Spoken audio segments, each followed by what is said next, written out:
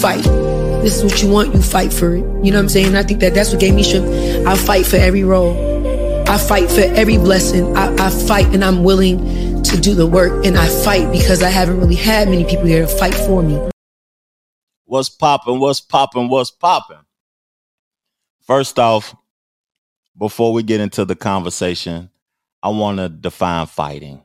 What is the concept of fighting? What is the real meaning of fighting? I think personally, fighting is defending yourself. Defending yourself.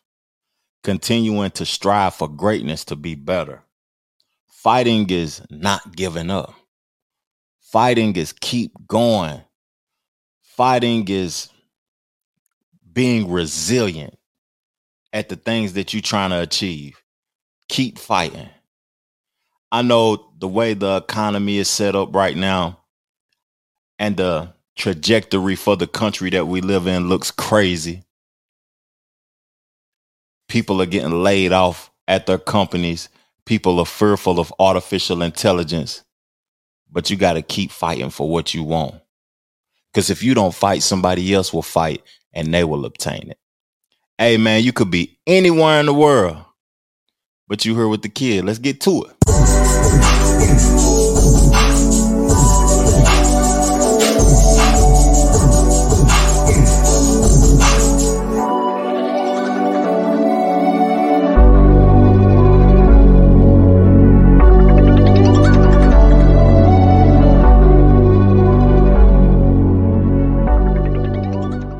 The Trevor Jackson Podcast. What's good? What's good, man? I hope y'all enjoying y'all day.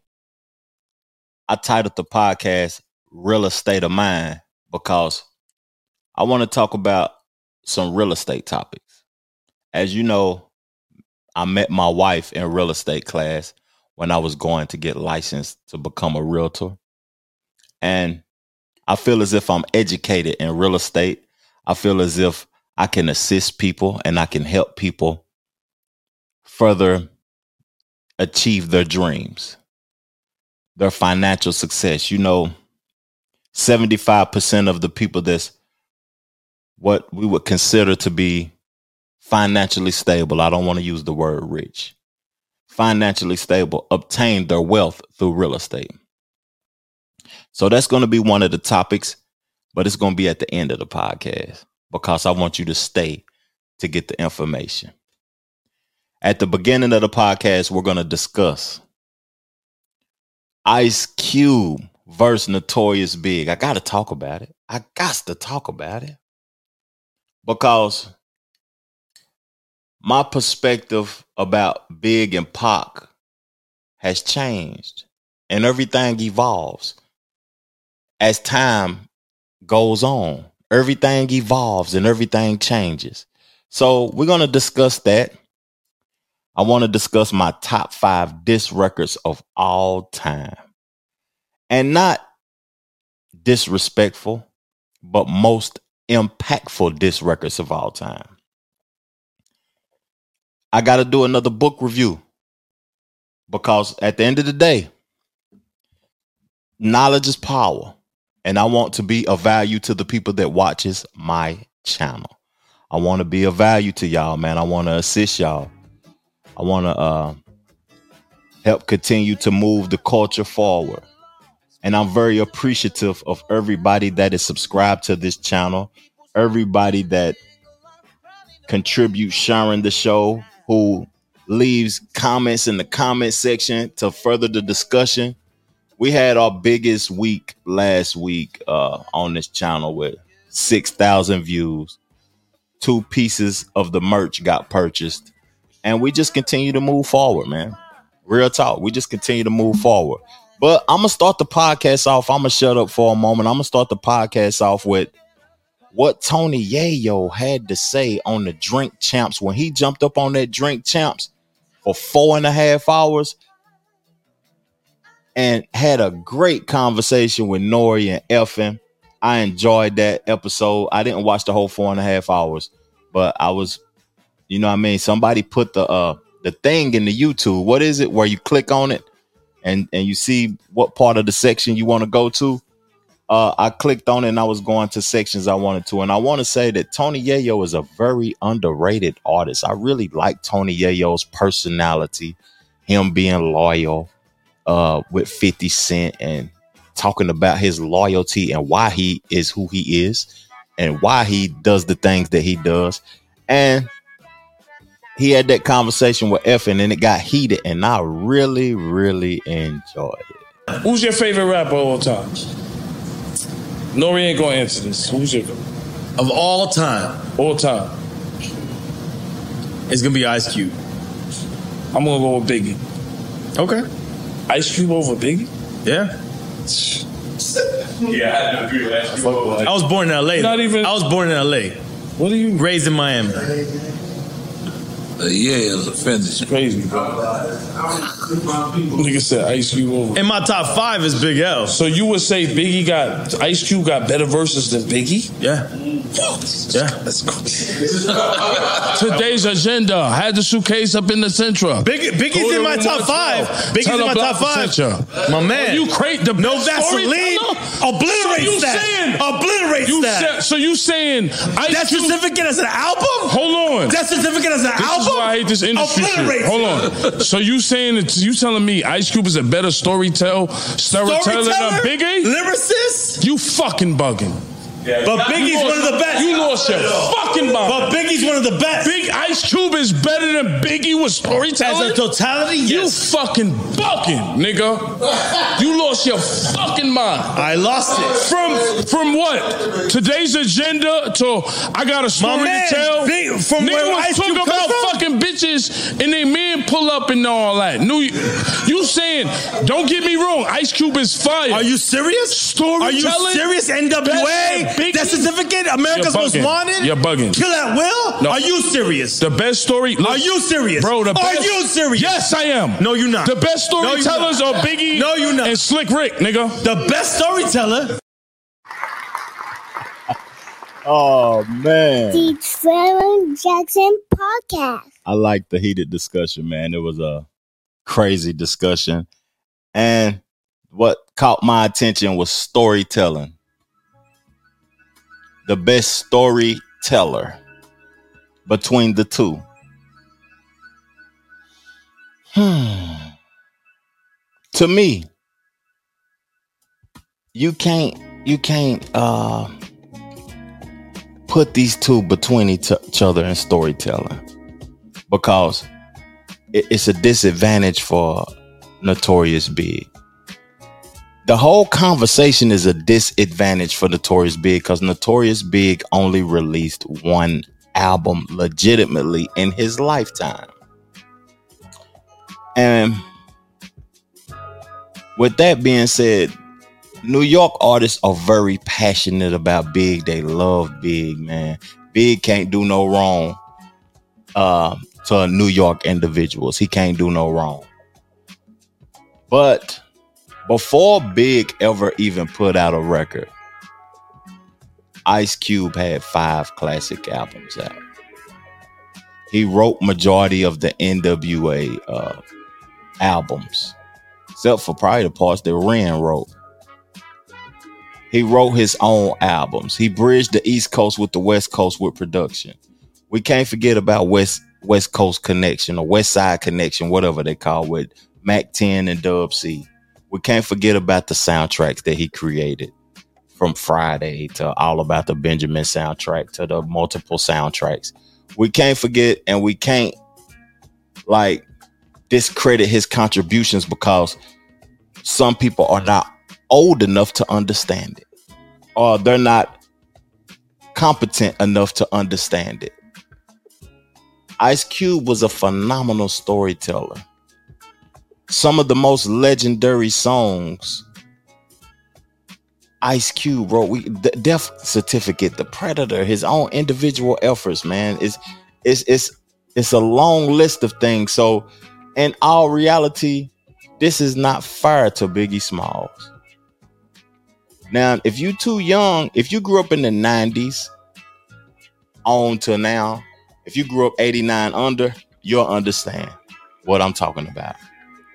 But if you're a 90s baby, you won't understand what I'm talking about. And I'm gonna say something else too about some artists that contributed to the culture who don't get their appreciation or their first shot. I was pouring up, y'all, if y'all heard that on the podcast, the audio version, you can see it on the visual, but this farmer's market wine from Sonoma County, California. You know, that's most of the time what I'm drinking, a good Cali Red. But before I further the discussion and play Cube's response to that argument, I'm going to say that LL Cool J don't get the credit he deserves because he's old to some people. And they're not going to give him the credit he deserves. LL Cool J should be a top 10 rapper for his contribution to the culture. Ja Rule. 50 Cent came and blew him out the water, but musically and his contribution to the culture, Ja Rule is up there, man. I'm not the biggest fan of him, but I know the bodies of work, the records, the number one hit records that he created. He's up there. Wale. To me personally, he's the most underrated rapper of all time. But Ice Cube, that conversation, it brought me to a place to where I realized that I spoke at the beginning of the podcast about fighting, evolving, things changing. As the culture evolves, people tend to forget about the past. Real talk. But let's hear Cube's response, though. He went on, what's DJ Who Kids channel, or DJ Who Kids radio show. That's Eminem and 50 Cent DJ. And he talked about the conversation that was had on Drink Champs. You and Biggie Smalls. It's subjective. You know, everybody got their favorites. I put my stories up against anybody. And, you know, I have a bigger sample size. But at the end of the day, you know, everybody's going to have a different opinion. You know what I mean? I love Biggie. I'm a fan of Biggie.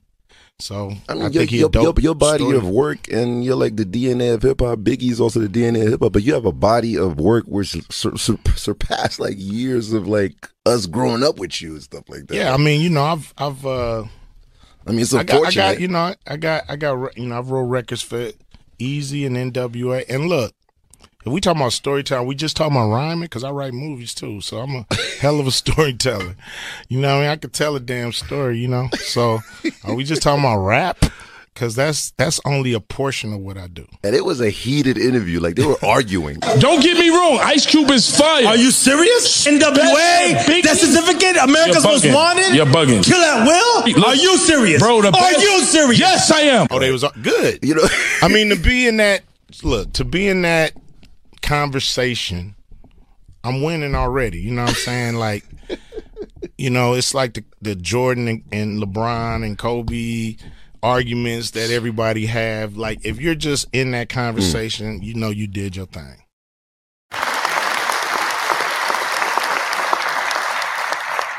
Humbly speaking, I appreciate that, him being humble about it, because it's a man that has passed away he is being compared to. A man that's not here no more. So by him being not here no more, he shouldn't feel like he need to disrespect or put himself on a pedestal or whatever. Just being in the comparison is great. But Cube, no. That's why he ain't tripping. When people don't trip or respond in a crazy way, they already know their place. To me, storytelling. That's what I'm gonna end it off with this, and I'm gonna continue on with something that was profound that was said in that interview. But to end it off with this, the best storyteller of all time to me is Slick Rick. To me.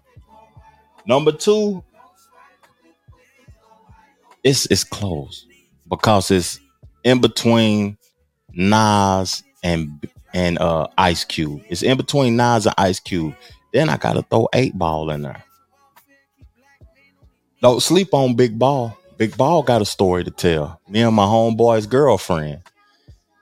It's a lot of artists that came, and we'll forget about some, and then sometimes we'll have to be informed so we can remember what they stood for and what they did and their contributions to the culture, because man, it comes to a point to where we loaded with so much information and entertainment that we don't appreciate nothing at all no more, man. We don't appreciate it. We only appreciate it when it's in our presence. 2 weeks after it's gone, it's gone. But what stood out to me, I need y'all in the comment section on this. I need y'all bad. Cube said this and it caught my attention, and I wrote my list down right after I heard this. I want you to write your list down and put it in the comment section. I read this lineup the other day with the best diss records. You were like number 3. I think Hit 'Em Up 3. Yeah, I was like, what? No Vaseline. Number 3. No Vaseline was number 3. Even though it was who's number 1, man? Tupac, Hit 'Em Up. Come on, man. And how's Tupac number 1 when he needed help on that record? Me, no Vaseline, 1 MC. You want to hear who's number 2? I took out who? Ether, Nas. Nah, man. I love Nas, but it's not. One motherfucker, me, took out 4 niggas and the manager. Wow. I mean, damn. You got to give me credit for that. Group was over. I don't know if they made another record after that. So, nah, man. Sorry.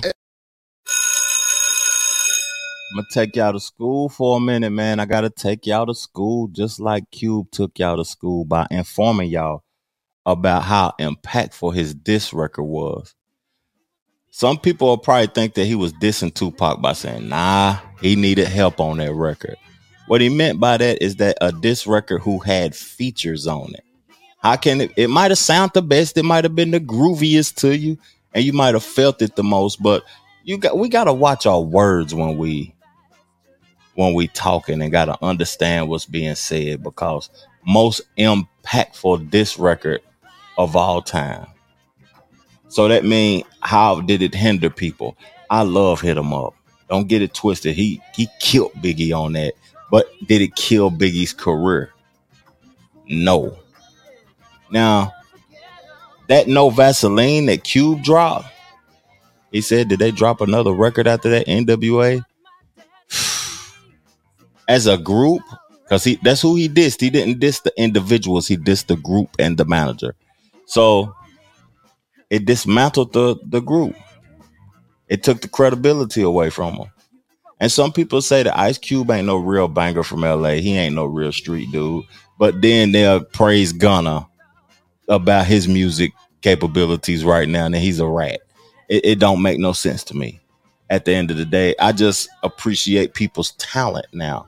I'm not judging individuals based on what they done did in the past and this and all of that. It is what it is, man, and I just appreciate it in this moment. So I'm going to tell y'all my top 5 most impactful records, and I'm going to tell you why. Number 1, 50 Cent, Wanksta. It gotta be 50 Cent, Wanksta. Ja Rule career was hurt after that, man. He went from being him and Nelly, and who else was the hottest in the game? Jay-Z, DMX, but Ja Rule was dropping the records with Ashanti and J-Lo and all of them individuals. Fire records, back to back. And when 50 Cent dropped that Wanksta, it was over. That's the most impactful diss record of all time to me. Ice Cube, No Vaseline. That's number 2 for me. We heard him. Number 3, y'all might be surprised by this. It's Young Dolph. Play With Your B. That record was so disrespectful and so impactful to the career and to his life that I don't look at Yo Gotti the same, and I don't think a lot of other individuals look at him the same. He's doing well with being a CEO and ushering in artists to the hip hop culture, but musically, I can't take it serious no more. I really can't. It's over. After that play with your B, 100 shots, all of that, it's over. Number 4, Tupac Hit 'Em Up. It had a big impact on the culture, and it still get bumped today. People still rapping off of that beat. The disrespect, talking about having sex with Big's girl and all of that type of disrespect. It made me look at Biggie and Bad Boy and the whole East Coast differently.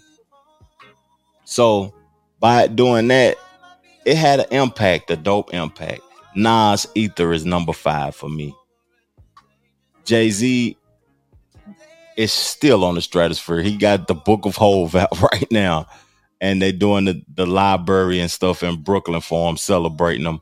But he was ascending to a whole nother level until Nas dropped that Ether and brought him back down to reality. He still made the boss moves and all of that, but rap wise, it brought him back down to reality. And that beef made Jay-Z write the best album of his whole career. To me, The Blueprint. But that's my topic of discussion on that topic, man. And we're going to continue to move forward in the podcast, man. But first, I'm going to play my song of the week. We're going to ride after that. And then we're going to come back and we're going to talk about this book and this real estate, man. That's what we're going to do. Let's get it. Picture that. A black man learning to love himself. Wow. That's crazy, right? Yeah. Yeah. My highs, lows, my dark lights. Couple of hoes, but no love, life. I'm ashamed of the person that I'm becoming. See, mind racing, too tired to chase a woman. Yeah. How could you ever love me? My attention is never yours, it's never on me. And I respect you, of course, I hate to see you cry. But I'm the reason why, starting I'm Jackal, I'm high. I can't even lie. Everybody want that crazy love until they find a crazy one. Yesterday I'm in your face a lot. Then boom, I ain't saying enough. I'm drinking more to think less is true. Liquor become a crutch, can't stand next to you. No, self-loathing is my addiction amongst other things I don't mention, cause you be itching to judge. It's love. It's overrated and underrated because it seemed like a placebo when it be done. I see myself on the TV, I'm unimpressed. You think you love me, but I don't love me, hold up. Because it seemed like a placebo when it be done. I see myself on the TV, I'm unimpressed. You think you love me, but I don't love me enough. Wow.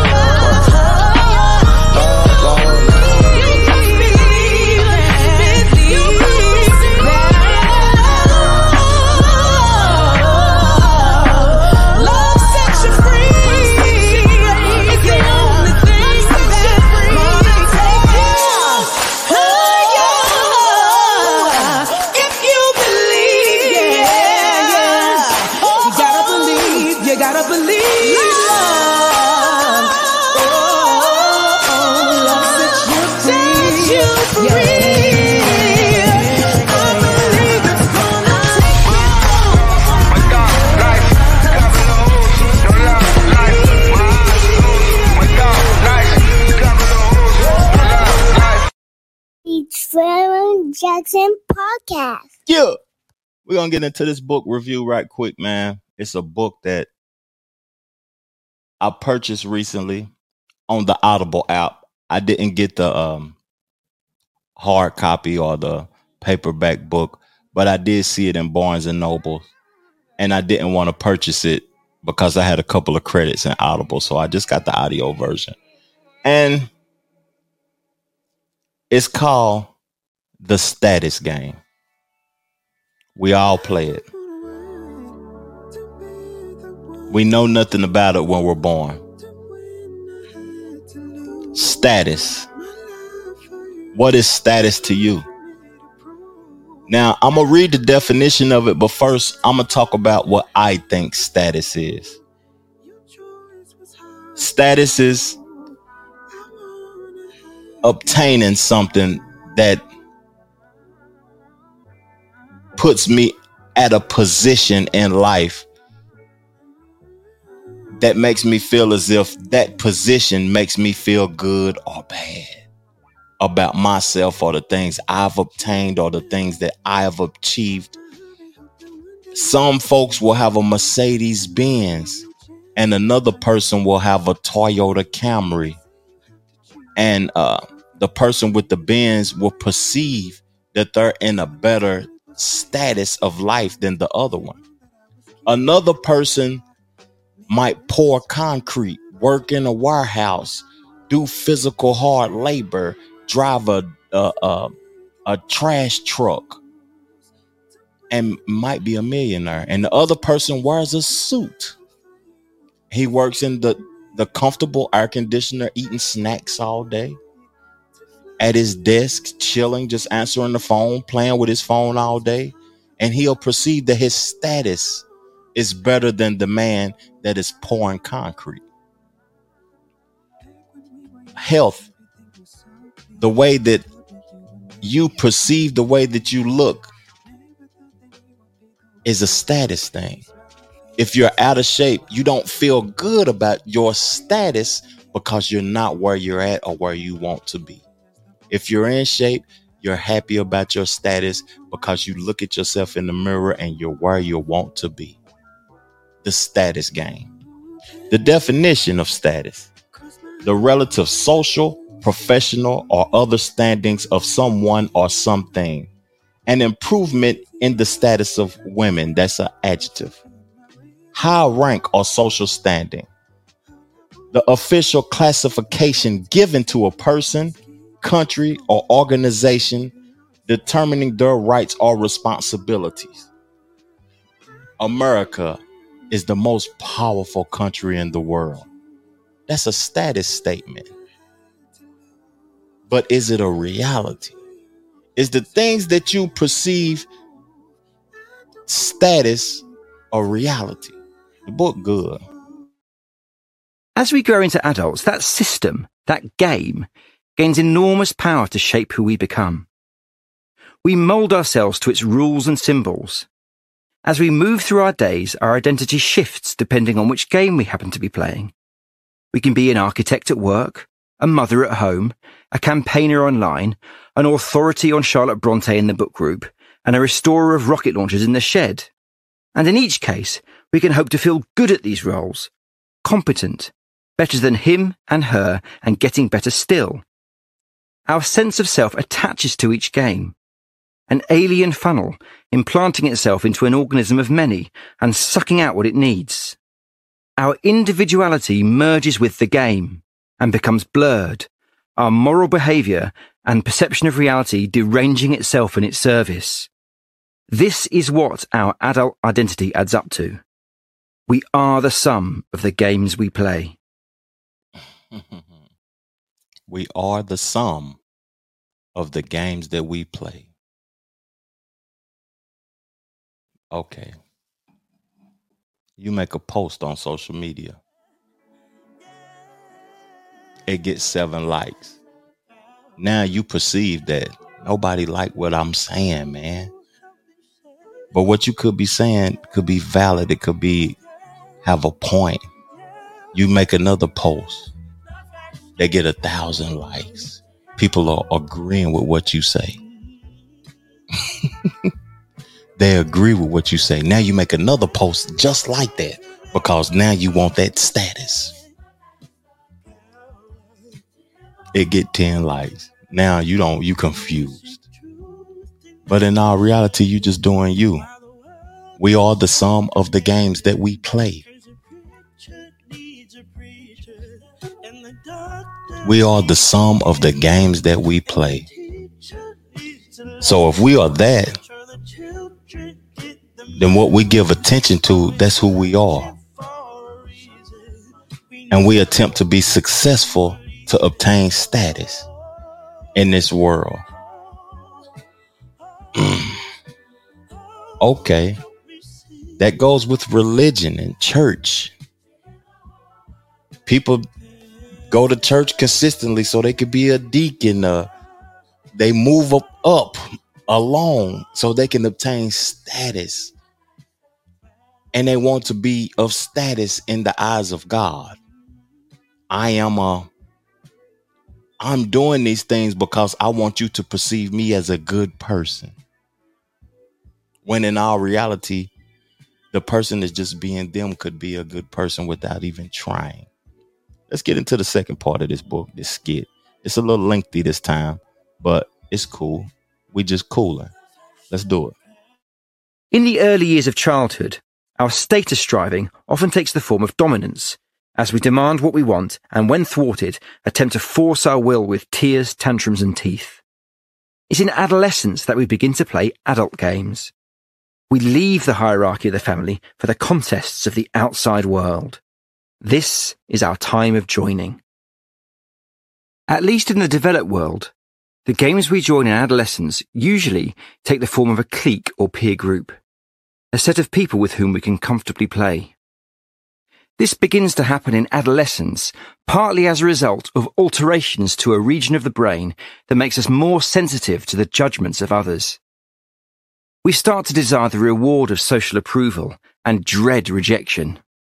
This sudden sensitivity to reputation makes teenagers highly prone to self-consciousness and embarrassment. Between the ages of 11 and 14, writes neuroscientist Professor Sarah Jane Blakemore, they become increasingly aware that others have the capacity to evaluate them, and as a result, may overestimate the extent to which this actually occurs.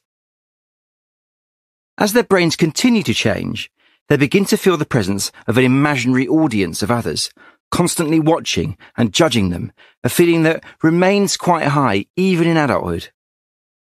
Unlike younger people, teenagers are likely to take the evaluations of their peers to be a true indication of their self-worth, or lack of it.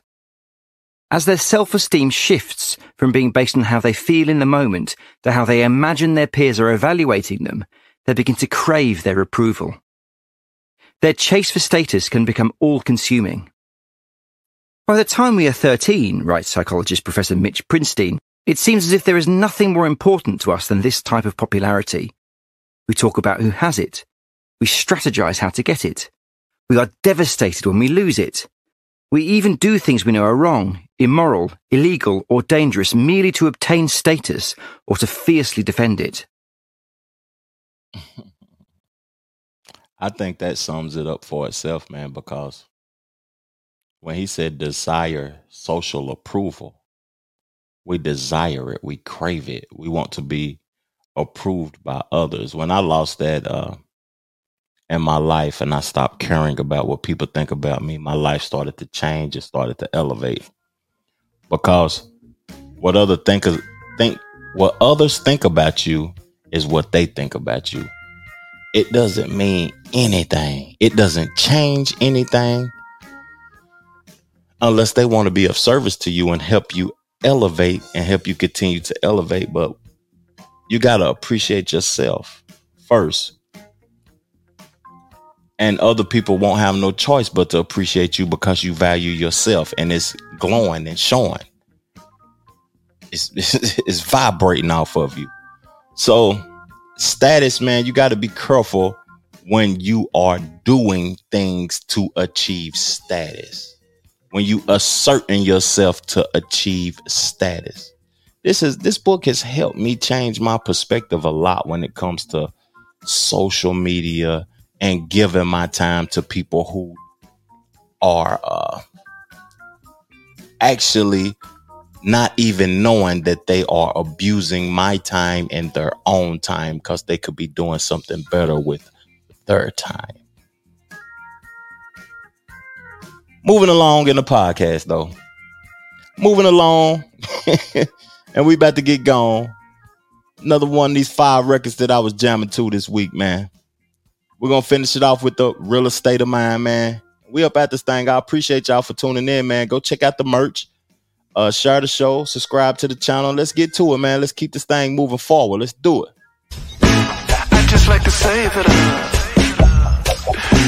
if you can come close, I'm only safe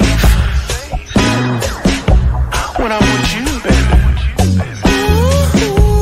Sunday morning.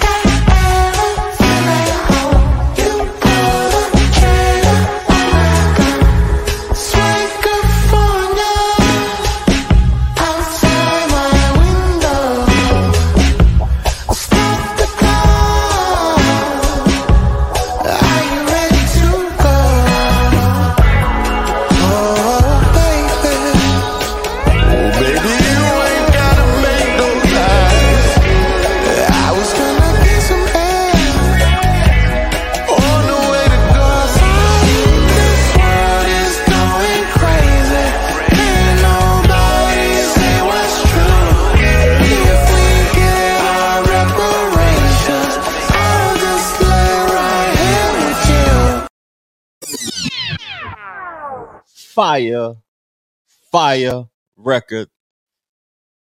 Classic Man. I think that when he released Classic Man, it was such a big hit that people didn't want to hear no more of him, man. He dropping heat. I listened to that whole album and listened to a lot of his catalog. And I was like, man, why they don't highlight this man no more? It's crazy. A lot of artists, it's a lot of talented people out here in this world, man, that we don't hear about no more. Real talk. I want to apologize for something before I finish this podcast off. This episode won't be mastered, man. I won't be able to digitally master it because I ran out of space on my memory card on my Rodecaster Pro. But I think the quality of the audio is going to be fine. So if it lacks quality, just tell me, man. I appreciate y'all for checking out the show regardless. The next episodes, man, the quality is going to be up to par. But moving along, we're going to get to the topic of real estate of mine and real estate in this country. And what I want to talk about this is like, I want to talk about a few terms: escheat, eminent domain, and I want to speak a little bit about capital gains tax and what those things mean. And I want to talk about real estate as a way to wealth in this country and the percentage of this country that used real estate to become wealthy and the climate of it right now. And interest rates are high. People aren't purchasing homes as much as they was during COVID and the pandemic. But I still think that real estate is a good investment to get into right now, even though the interest rates aren't as low as they were. They are the same as they always have been. They're just not as low as they were. So if you didn't take advantage of that time, you need to take advantage of it now, because the interest rates might go higher than they ever been. Like the prices of homes are higher than they ever been. I remember just 5 years ago, a little bit before COVID. Yeah, 2017, 2018. The average price for a home was like where I'm at, I'm in Charlotte. It was like $275, $325. Where I'm from in Tennessee, it was like $175, $250. Now, all across America, a half a ticket is the average price for a home. A half a ticket, if y'all don't understand that, I know I'm speaking slang right now, but it's $500,000. But I want to play some audio from this guy, Booker T, who I listens to. He's out of Georgia. He's an investor. And he said some things that was intriguing to me. And I'm going to combat it and talk a little bit more and talk about escheat, eminent domain, and capital gains tax. Let's go. Real estate in any metro area market, the average home price is $500,000. Mm-hmm. Okay? The person has to be making well over $100,000 a year to be able to afford that home. But 75% of people don't make over $100,000. So what does that tell you? The biggest amount of people are living in an area or can't afford home ownership. The biggest way to wealth for anybody, and ask anybody that got money, they own some form of real estate. I don't care if it's land, I don't care if it's a mobile home park, I don't care if it's their mama's house. Whatever it is, they own some form of real estate in order to achieve that wealth. And that's a fact. That's a big old fact. First topic I want to talk about is escheat. Escheat is a revert of interest of land. That means it reverts back to its original owner. But this don't revert back to its original owner.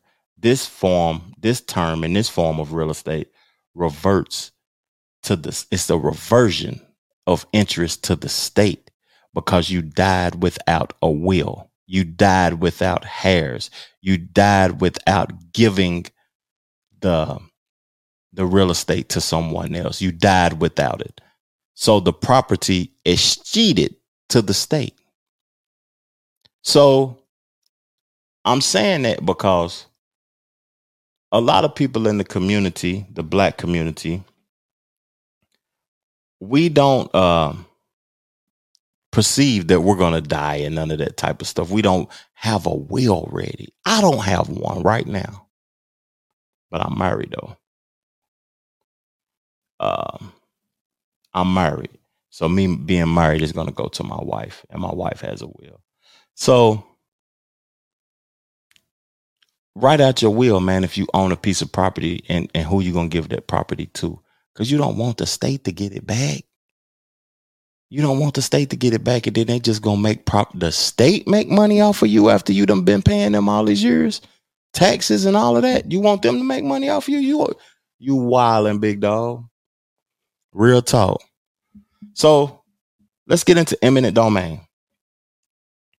The right of a government or its agent to expropriate private property for public use with payment of compensation.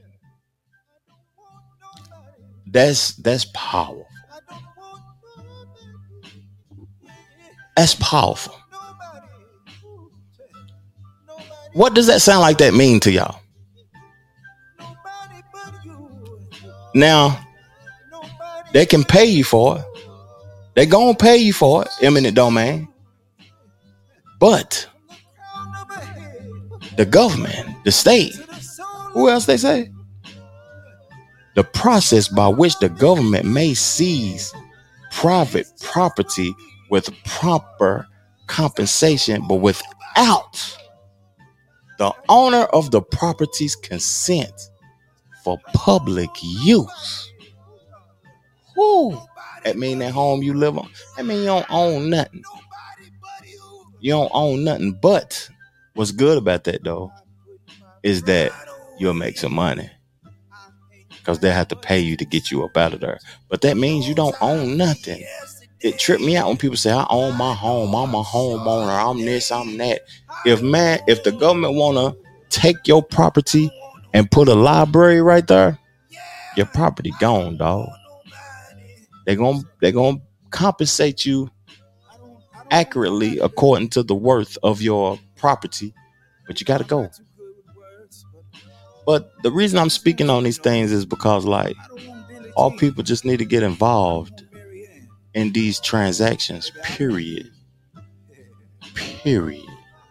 When black people was living in these communities, they didn't know that them houses were dirt cheap and were going to become very, very wealthy houses. Meaning that the Europeans had a 20-year plan, which they always do on black people. It's 20 years. They plan out 20 years, 30 years from you. You don't even know what they're going to do. That's what they had planned. So while we was running around selling crack, shooting up, making these houses, crack houses, and not paying attention, and them houses was $6 a piece then, they cost $500,000 because they then took and pushed all the black people out in them houses and communities they used to live in, because they don't want to commute to downtown anymore. Proximity, because the downtowns of every city in America are back. Suburbs is over. The suburbs is over. So now black people is out there in these suburbs like, man, I got a mansion. I'm renting a mansion for $700 or $650, and I got 6 bedrooms. I got a pool. They don't even know this is about to be the hood. And you got to drive. You got to get expensive gas. You got to pay car insurance. Meanwhile, rich folks is like, you know what? Ride my bike to work. I'm about to skateboard across the street.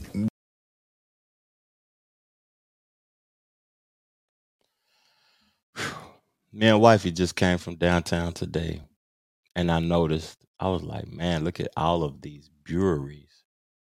Look at all of this this fine dining. This golf, Top Golf, this new modern stuff going on downtown. This everything is downtown. And not even 30 seconds away was where the projects were. And they building up $500,000, 1,200 square feet condos.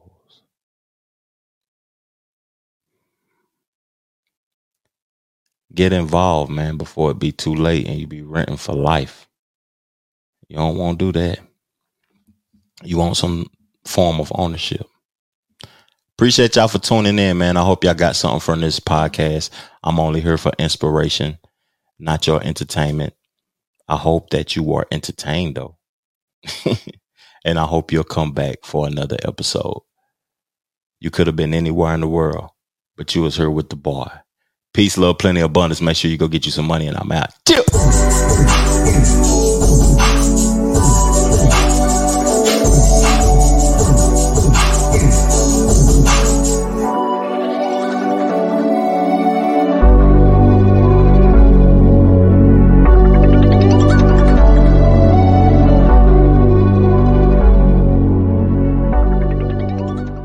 The Trevor Jackson Podcast.